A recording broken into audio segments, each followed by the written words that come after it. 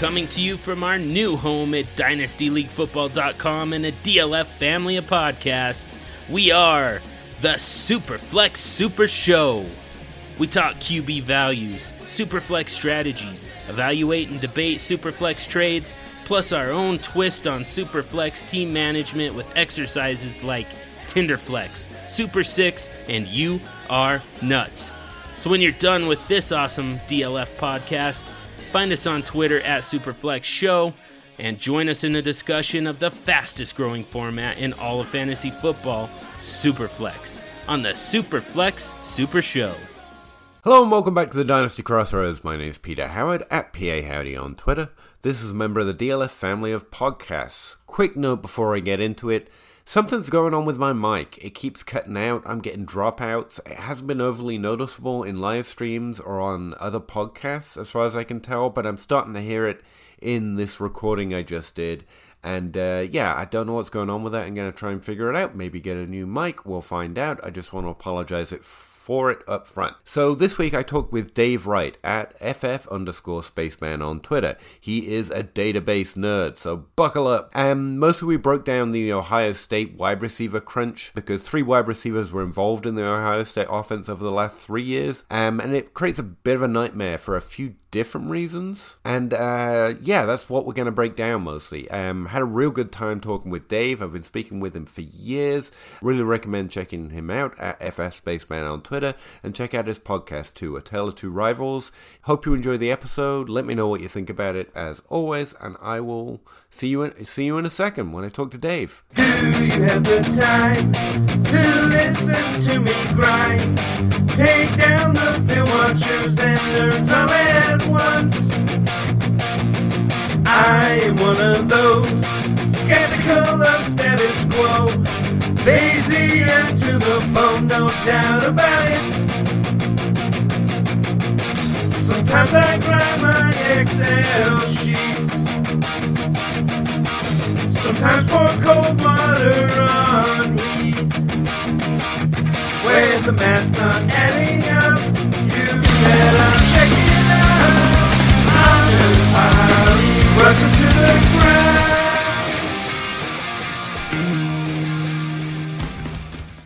So you're just getting into the rookie process, Dave? Are we? Has this started, Peter? Or are we just spitballing right now? Both. If it goes badly, we'll start later. Okay. And if it's going well, we'll keep this in. That's okay. I had to turn it on. I had to get ready to turn it on here. I had to turn on the old charm. Let's start from here. We're gonna talk rookie process because you have literally just started looking at rookies. So yeah, let's just literally start there. What does that look like? What are you up to, and what are you seeing so far? So my biggest thing, Peter, was like, when did Ohio State become wide receiver U? Was it with when Ted Ginn came in? Is that Ohio State wide receiver U? Or was it Bam Childress? Or was it, Anthony Gonzalez, Dane Sazenbacher back in 2011? Was that when there was just so many people competing? Or was it Michael Thomas that magically Ohio State had so much competition? That's why Michael Thomas is good, Peter. Like, I don't know. I don't know college. I don't know. There's an interesting narrative to construct there that after Michael Thomas, wide receivers might have been more interested in Ohio State. I don't know college at all, but it might have become Devin Smith like a was good destination. Yeah, I guess. No, but so that's kind of my biggest, because I like you, these narratives, and I'm like, okay, so I need to figure out a way to adjust for this because I got burned by Michael Thomas, adjusted way too late. Or actually, you adjusted way sooner than I did, if I remember correctly. But I like Drew Brees a lot. Yeah. Yeah, I thought QBs didn't matter, Peter, for wide receivers. They don't until they're Drew Brees. First round draft capital on Drew Brees was enough to make me like him as, a mid to late first round pick. That was it. That was the entire reason. It's like, yeah, I can be wrong. Ohio State sucks. Whatever. So that's kind of my biggest thing. But then Curtis Samuel was like Braxton Miller had some buzz, and then it was Curtis Senior Samuel Bowl breakout, right? Yeah, exactly. So I'm trying to figure out this whole. I'm getting my head wrapped around Ohio State, but then you get Curtis Samuel, Terry McLaurin, and Paris Campbell back like all within a stretch. So that's when I think things really started to heat up. And So I think that's what we can say here. But then still, you have years where Benjamin Victor I was told, Peter, because Ohio State is the wide receiver U, that Benjamin Victor was going to be a thing. Austin Mack was for real.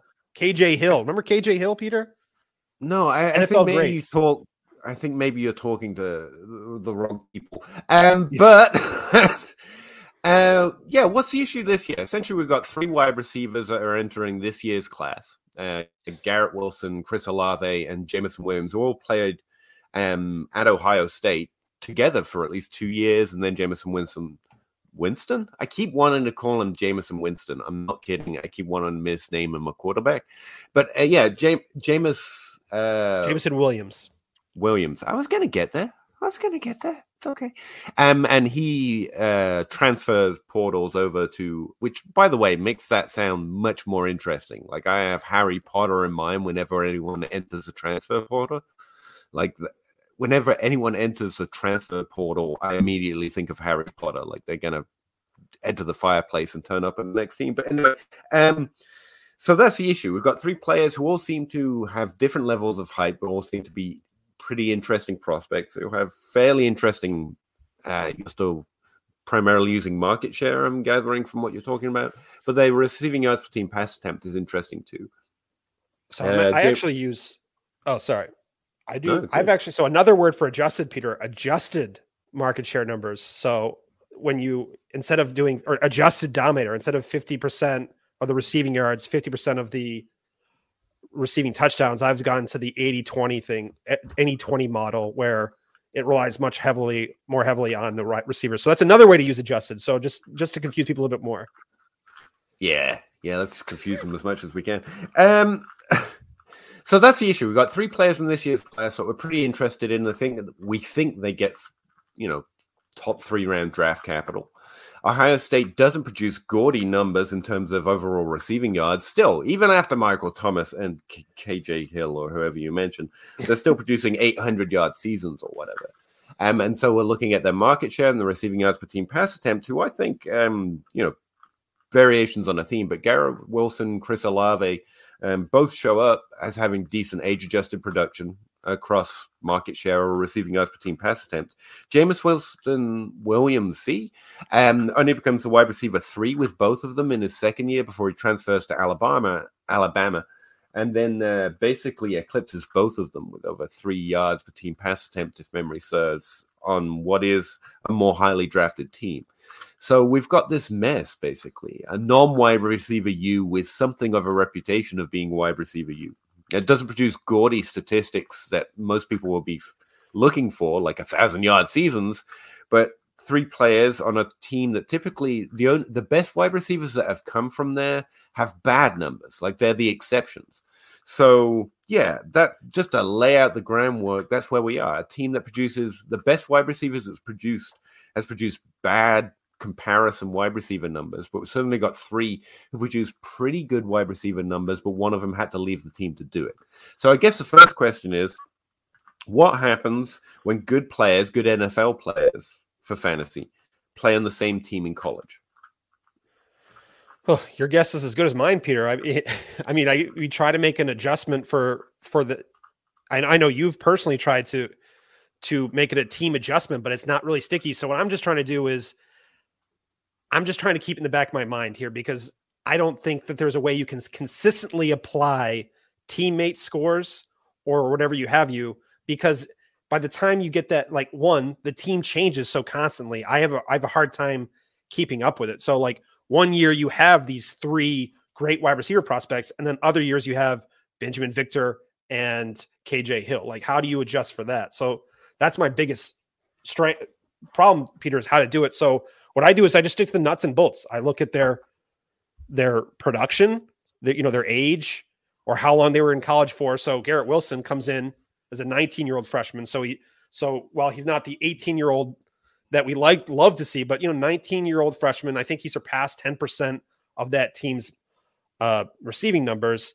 But he really broke out in his second year with that, and he did it at passing that 30% threshold that RotoViz and you love to see, Peter. So I think that's kind of how it starts here, is that, hey, you come in, and then Yeah, that's what we see here to start out with Garrett Wilson. So then I start working my way through it, and I say, look, he dominated the receiving yards as a sophomore. He had excellent adjusted dominator rating. He wasn't a slouch with touchdown scoring either. Like, he still scored a decent amount of his team's receiving touchdowns, with over 25% of the team's TDs in the final 2 seasons. And I don't use receiving yards per team attempt. I just use scrim yards per team attempt.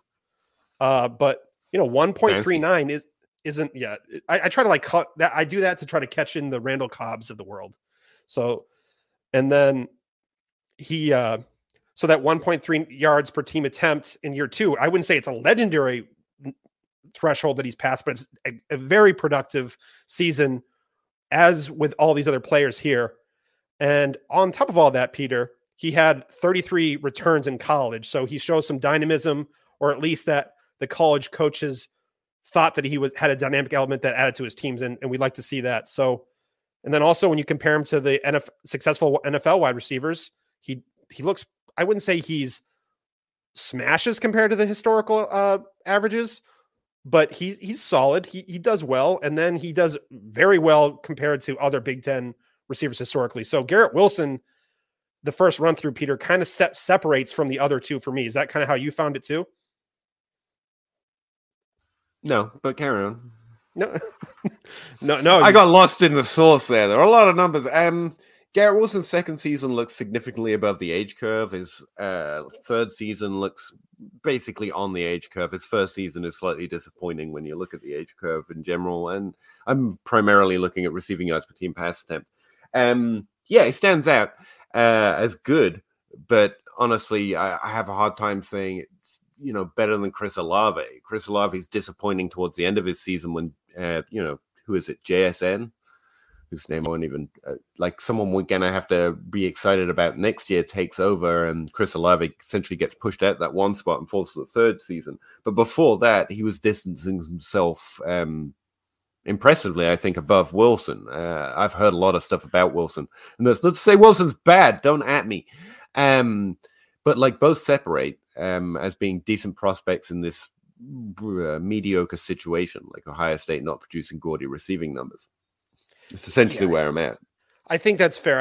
I'll overexaggerate. Like in that 2020 season, Chris Olave was the wide receiver 1A, Garrett Wilson was the 1B, and then it flip flops in this season. So I think I might have embellished a little bit about how much Garrett Wilson separated, but from so is Wilson the one you are most interested in from this group? I think as of now, I think he has the better overall numbers and the production profile, because I don't really care about a age 20 to an age 19 breakout. They both meet that breakout threshold for me. And they both have good, who cares if one had 3% more market share? Like, there's nothing that shows hey, it's not like a linear correlation once you meet that threshold. Right. So basically what happens. So I don't want to further over it, so it's better. Yeah. I don't want to mislead people here, but it just looks like that Garrett Wilson, he did it. It sounds stupid, but him graduating after 3 years instead of the 4. And I was going to say, that's what it is, isn't it? Yeah. It honestly, that's what it is. It is the 3 years he's going to, and you try not to let in the outside, the draft buzz around he's going to have better draft capital. And you hear people talk about how good he is at route running and all these things, but you don't want to let that, but honestly, he's just a smidge better as far as production. He really separates from a yards, like a scrim yards per attempt for me, and or per team play. So that's what does it. But I was actually surprised by Chris Olave, Peter, because I came in thinking, just doing my process, I look at the raw numbers, I see, hey, Jameson Williams had, in his best year, his peak year, had better scrim yards per attempt than Olave, and he had better he had more raw stats, and you hear all this buzz around him, and Chris Olave has this disappointment around him because he didn't continue this ascent up that trend line, that adjusted curve that you use so frequently, or that people use so frequently. So I think there's just more of an expectation with Chris Olave that's a disappointment. But when you get a little bit deeper, you look at hey, well, Chris Olave, you go pound for pound, he is more impressive to Jameson Williams than I would have thought, because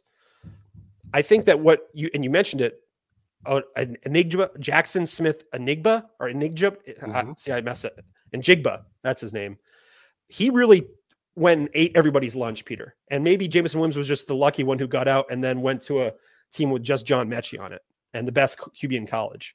So Chris Olave, I think I'm struggling to where to, like, if it's Chris Olave right now or Jameson Williams. And that's not what people like to hear, because I wish I could have this firm feeling here, but like Chris Olave's touchdowns stayed consistent. Like, yeah, his yards went down, or like his percentage of team yards went down, but he still was a consistent touchdown scorer. And I'm not going to just knock him because he decided to randomly stay in for an extra year. All right.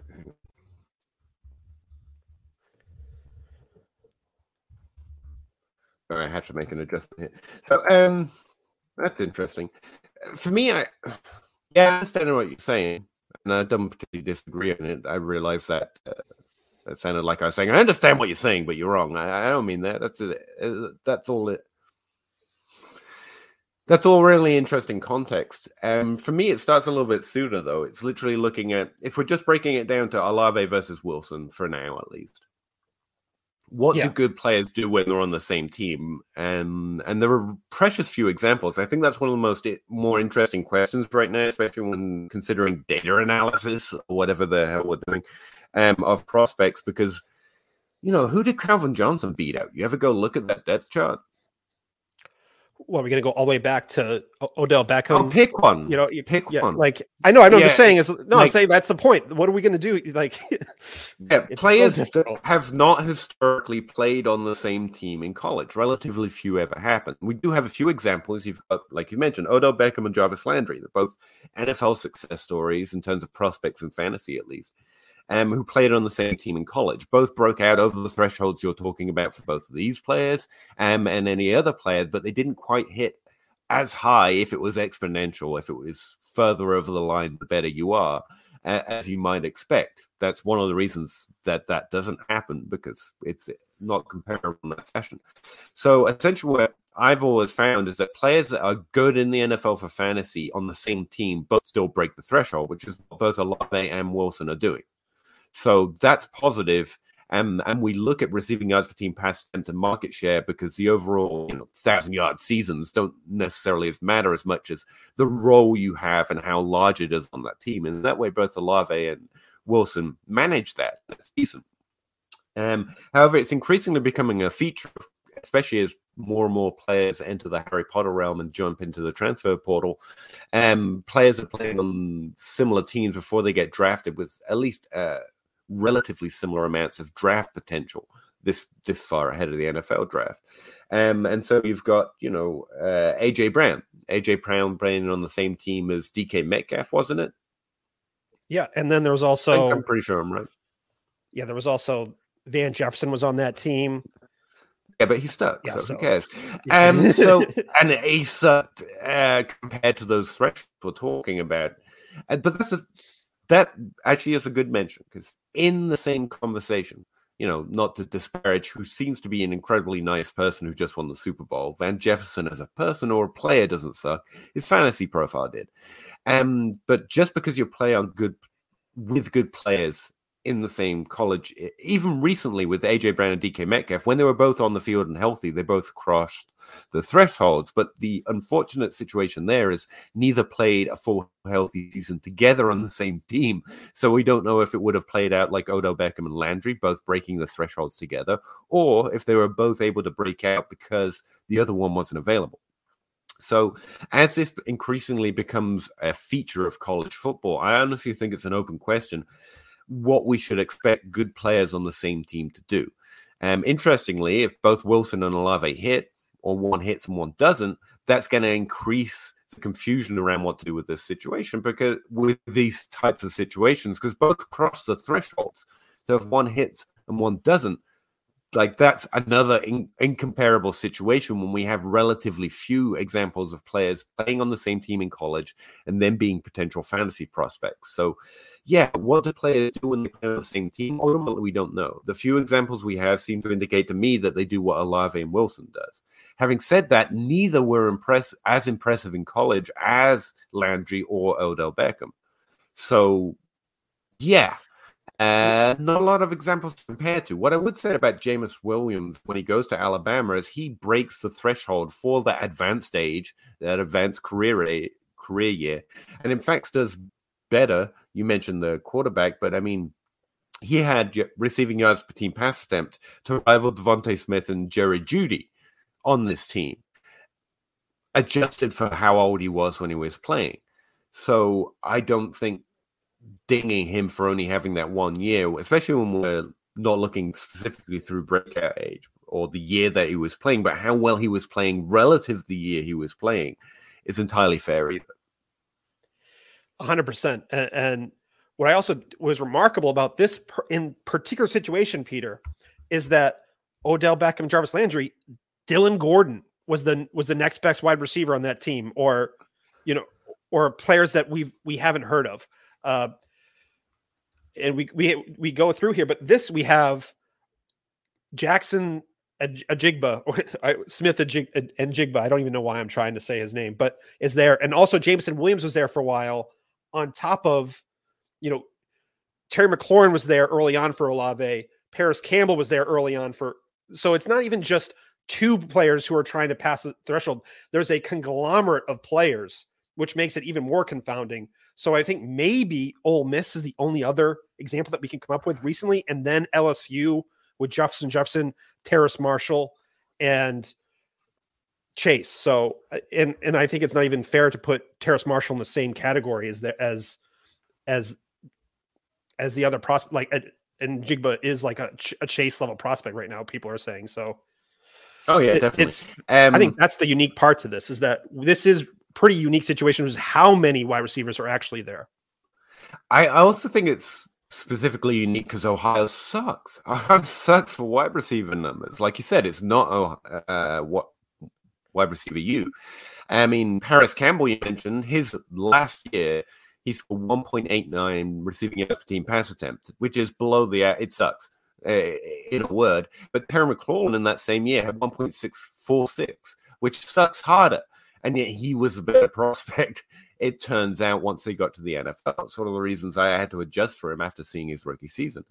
So, like, Ohio State itself as a school seems to be a conundrum in and of itself. And I think, Peter, what happens is that you and I, we want to have these deep databases that we want to use historical comparisons to. But I'm hearing from people, and I wish I could cite them, but this was a name that I shouldn't even say it, but they're saying that college, maybe it was Travis May, I think he might have said how college football is changing right now. The transfer portal and how you don't have to lose a year anymore. So you can just transfer and instantly go into the next year. So these players don't have the punishment of transferring, and the overall skill level of these wide receivers as they're coming in. There's more viable wide receivers across college teams. It's not just an alpha at each school anymore. There's two or sometimes three decent targets for these offenses, and running backs are catching passes on the ball as we go to this more air raid type system. So I think, I don't have any numbers in front of me, which I would love to, because this kind of came up, I feel, organically, but it does feel like the college is changing, and we can't just look through it in this, how we've been viewing wide receivers for the last 5 years consistently. I mean, maybe we have to tweak it a little bit. So yeah, that was a bunch of nerd talk. Hopefully someone listened to it. But what does that mean, man? You say you have it Wilson, Olave, and then Jameis. I think that's what it comes down to, just because I'm looking, well, why can't Jameson, I want to say, well, No, that's I wanna fine. say That's from, fine. Yeah, that's you know, where you're on them right now. The yeah, draft will change anything. yeah. I don't mean to make you question that. What I was going to ask is, what does that mean? Like, what are your expectations? Should we be expecting top 12 wide receivers, top 24 wide receivers? Are these guys going to be, Jerry Judy's good in the NFL, but somewhat disappointing in terms of overall fantasy output? Or are they going to be, players we really want on our dynasty teams in 2 years? Like, literally broad strokes. Are these players you want to go draft this year?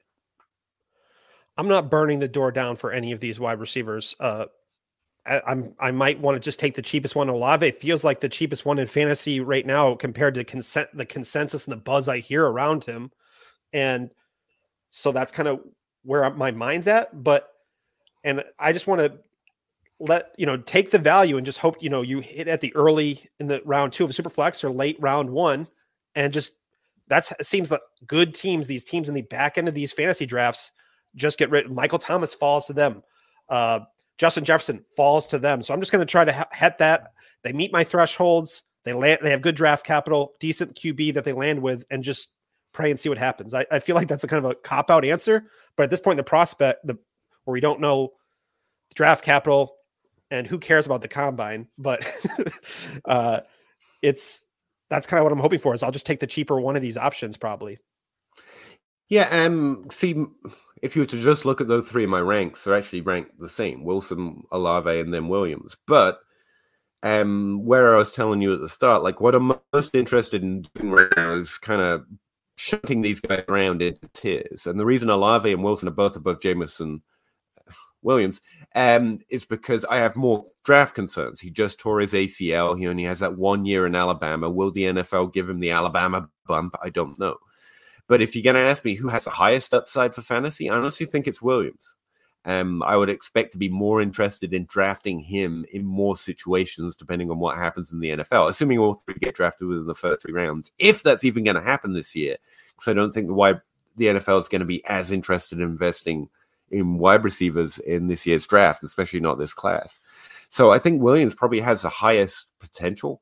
I think Wilson's much more solidly in the middle, and Olave is kind of a wild card. Like if he'd been drafted last year, I think we would have been much higher on him, which is just one of those bizarre things of, nerds prospecting data. It's like, what, he got worse after another year in college? Well, yeah, kind of, because we saw more context and we saw him lose out to yet another player who basically cooked him on the depth chart and did better than he has done on that same depth chart. So that's a sour note, whereas Wilson held his job and actually improved his performance, although not enough to remain significantly above the age curve. He did improve, remaining as what I'm going to call wide receiver 2, but that's not about his role. It's just about the fantasy points per game output he did, which doesn't certainly matter for whether he's an alpha or not.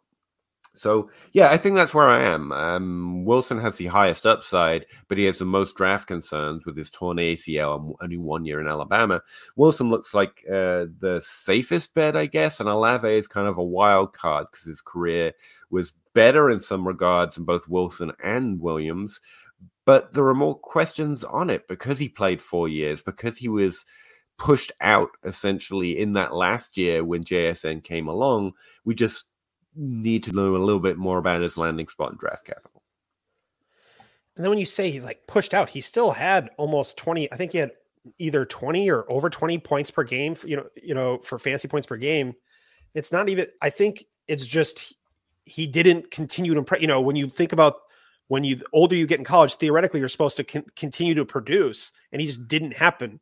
So, and that's honestly, Wilson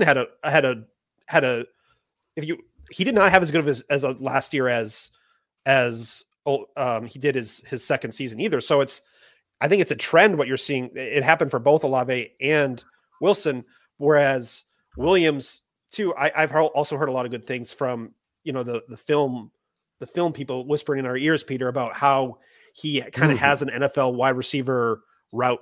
He's got a decent size body, and he makes the cuts and runs the good routes, as you will, which shows up in those spreadsheets all the time. Just like there's a column that says good route runner. You're a hater. I get it. It's fine. Yeah, exactly. No. Where can people find all these amazing statistics you're talking about, Dave? Well, you can find them right in Peter Howard's database on the Patreon. No, you can find, I have my own Patreon. I went and I got tired of asking Peter Howard questions. I just didn't quite, I had 1,000 questions. That's fair. A lot of people do get tired, so that this will be good advice. Carry on. I just felt like I was bugging him all the time. This was, 5 years ago now, 4 years ago, bugging him constantly about, hey, what does this mean? I don't understand what this stat is, or how do you do this? And what have you. And I got tired of it. And so I created my own database. I went through and I hand entered everything. No copy pasting from Peter's database. And I created my own database on my Patreon, as well as I have a weekly database for in season. I have an NFL database too. That's for patrons, but also you can find my thoughts on my podcast, Tale of Two Rivals, where I do a podcast with Todd Foster at F_Bannerman. And we just come from different viewpoints, and he's the go with your gut guy. And I'm the nerd trying to, prove him wrong.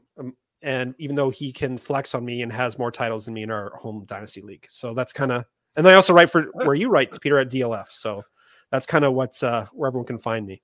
You can find Dave on Twitter at FF_Spaceman, where you can find a link to his Patreon. And his college database, much like mine, is free. I know he said the word Patreon, and I always want to mention, like, most of us are idiots doing this work for free. You can go look at our databases and, argue about them. I would say that the Tale of Two Rivals is one of the most enjoyable podcasts. I do make sure I have time in my week to actually listen to, because Todd and Dave arguing back and forward is hilarious and funny. And if you hated any of the nerd stuff, don't worry, Todd's got your back. He is your voice in the room, and he's very good at fantasy football, proving once again that nerds suck, but also that there are many ways of enjoying this game and doing well. So I would really recommend checking that one out. A Tale of Two Rivals, available on whatever podcast app you're listening to, I would imagine. Really appreciate you taking the time to talk with me today, Dave. Peter, this was a bucket list thing for me, so I appreciate you for having me on. This was a lot of fun. I enjoyed being owned by you the entire time, so I couldn't even let my grunt, my high tea, my grunt, those. I think you did, but that's fine. No, it's weird we haven't talked together on a podcast back and forth before, because we've literally been talking together forever, it feels like, on Twitter and in DMs and on Patreon. So yeah, it just struck me as weird that we've never actually done this. So hopefully we can do it again and often. Really appreciate it, Dave. Thanks very much. Thanks, Peter. Now I'm just going to go sign off and make some food, but then also be hypercritical of myself the entire conversation we had. Yeah. Chicken or crow, crossing the road, go. Clicking a pole, Twitter is gold, player unfold, so. Jake on the table and Nate on the plays, no. Pete enumerates the plays, they're analytical. Picking my nose, don't really know if I like that. Picking their brains, got different lanes, but I like that. Picking these guys, all of these times, all of these nice stats. Picking apart, the film is an art, always a fight back and forth. There is no order, they disorder more and more, because the players ain't no older. They some hoarders or some mortars, dropping bombs without no borders. They got that I like mortar, peak grinding numbers like molars. I don't know anymore, I am at a crossroads. Chicken or crow, crossing the road, go. Clicking a pole, Twitter is gold, player unfold, so. Jake on the table and Nate on the plays, no. Pete enumerates the plays, they're analytical. Chicken or crow, crossing the road, go. Clicking a pole, Twitter is gold, player unfold, so. Jake on the table and Nate on the plays, no. Pete enumerates the plays, they're analytical.